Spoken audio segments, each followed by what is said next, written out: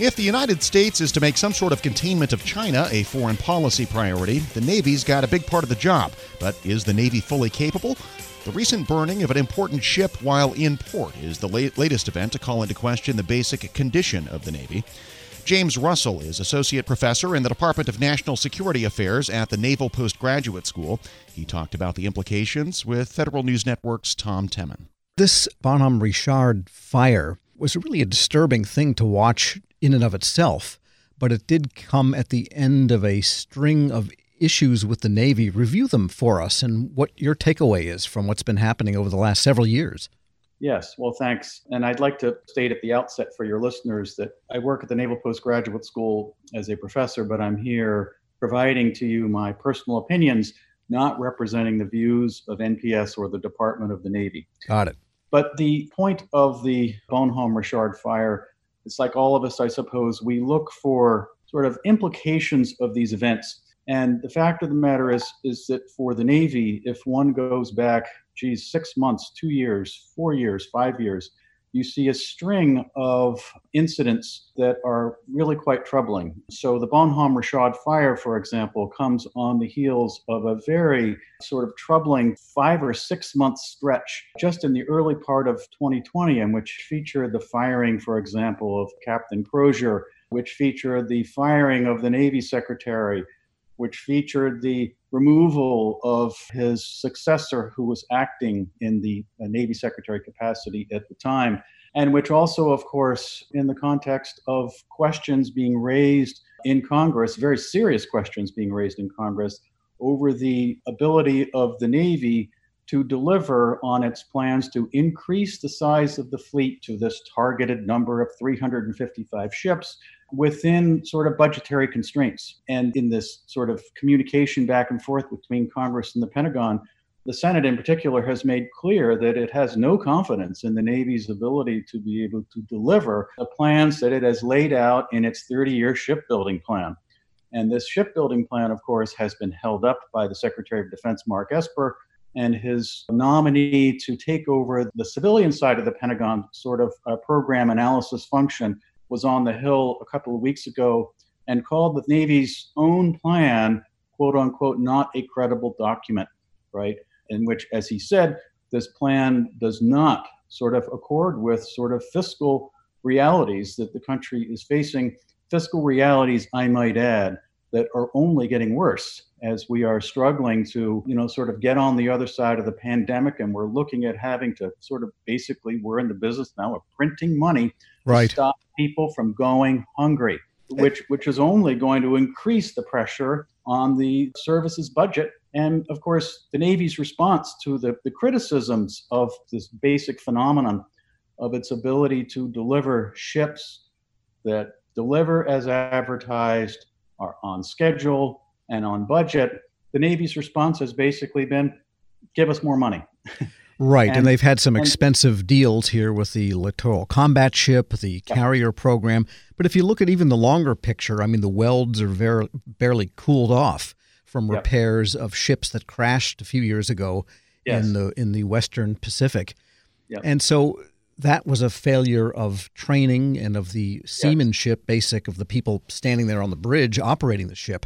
And so it sounds like they have issues from the very top leadership on down to the people that are operating at night in a control room. To the Navy's credit, I would say that after the incidents in the Pacific Fleet, they commissioned a group of experts to go and look at what had happened. And there were Naval Postgraduate School people served on the review of what had gone on. And I would urge all of your listeners who are interested in and concerned about the Navy to read the readiness report, which details a litany of problems in the fleet.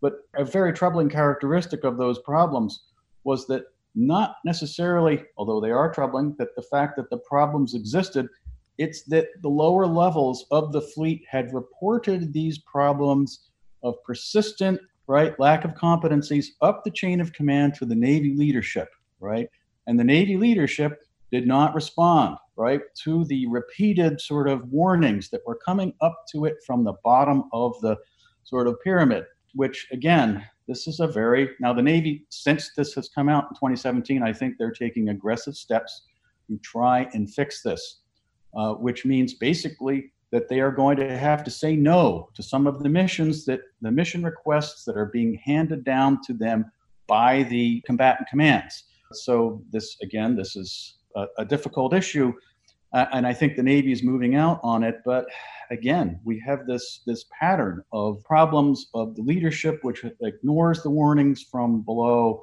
refuses to take action until there is these incidents. And you have to understand that when there's something like a crash, it's like an airplane crash or anything, there's always this sort of pyramid below the incident that has piled up iteratively over time to have produced this problem, this crash, in the case of the Fitz and the McCain, for example. Right. We're speaking with Dr. James Russell. He's Associate Professor in the Department of National Security Affairs at the Naval Postgraduate School. And so that, I guess you call those systemic problems. Yes, and I do. systemic Yes, problems so. never have simple fixes. But it seems like some of the problems of the Navy are also rooted in the political leadership and in the way that the foreign policy has been non-conducted, you might say, over the last several years, over the past maybe 10, 12 years even. Yeah, so this gets to a broader issue, I think, we have, which is tied to circumstance. So the circumstance of the United States over the last 20 years is that we have been engaged in land wars, right? All across South Asia, the Army has been deployed to Iraq and Afghanistan. And frankly, the Navy has been in a kind of supporting role. They have, of course, actively supported the deployments of the land forces. But now the country seems to be in a place where, and the political leadership of the country is in a place where we are, and I think this is the right thing, bringing the forces home, which highlights, of course, the Defense Department's new strategic priority of trying to counter the rise of Russia and China. So this puts the Navy at the front center in the national security strategy, a place that it has not had over the last 20 years, right? So the confrontation with China, we have to be honest about this, in the South China Sea and across the Indo-Pacific is a maritime challenge. There isn't any other way of describing it. So the Navy is being asked to shoulder an increasing sort of burden for taking on missions associated with this sort of strategic priority. So this is all happening, of course, in the context of a naval buildup by China, in which, of course, they are moving out aggressively across and developing a range of new weapon systems, which defense analysts would characterize as precision strike complexes, in which the idea is that you hold sort of targets or ships at risk with a range of munitions, not just based at sea, but also based on land. And we see examples of this, for example, in Iran and North Korea, again, countries that have developed significant sort of different kinds of weapon systems that frankly call into question the ability of navies, including the American Navy, to operate in these quote unquote contested areas. So here we have the strategic context. Again, the land wars drawing to a close. We have the return of the Navy to prominence, and we have sort of arguments, very good and useful arguments, I might add, that are being voiced about a changing kind of strategic paradigm, or how the Navy and navies in general are supposed to be structured, the systems they're going to need, their method of fighting, which then also gets to this broader question of, what are navies for in the 21st century? What's the purpose of navies? So all of these questions and these sort of debates about this, these are good things, for example. And so all of this is hitting the United States Navy, sort of at the same time, right?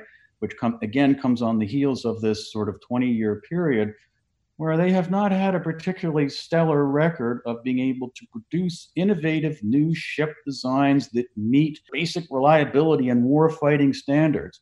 They've established a track record, in fact, over the last 20 years, showing an inability to bring innovative new designs and to be able to generalize those innovative new designs and to make them accessible to the fleet writ large.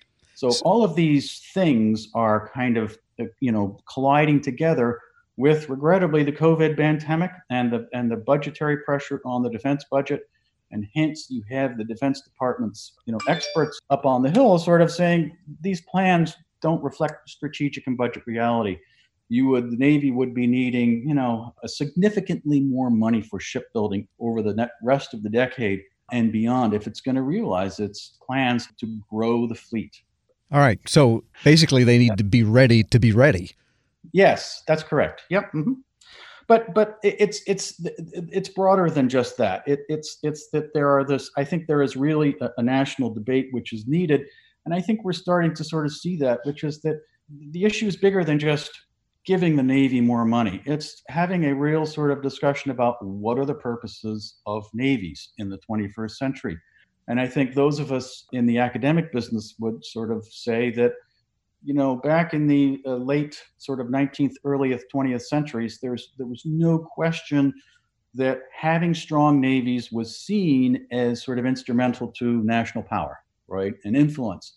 And I think that's a question for the 21st century. It's not clear that's really the case, or it's clear that the context has changed, but we need to sort of have a discussion about this. So there are all these issues are in play. James Russell is Associate Professor in the Department of National Security Affairs at the Naval Postgraduate School.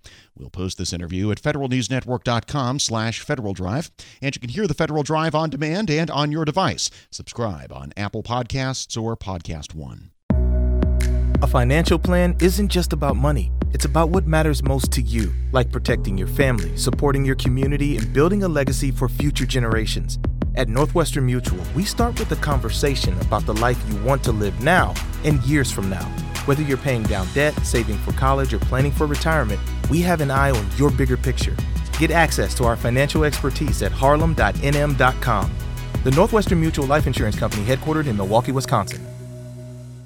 Grab a 30-day free trial of Live by Live Plus, and you'll get unlimited skips, commercial-free music, and all of the podcasts and live streaming events you can handle. Visit livexlive.com/podcast1 to learn more and start your free trial.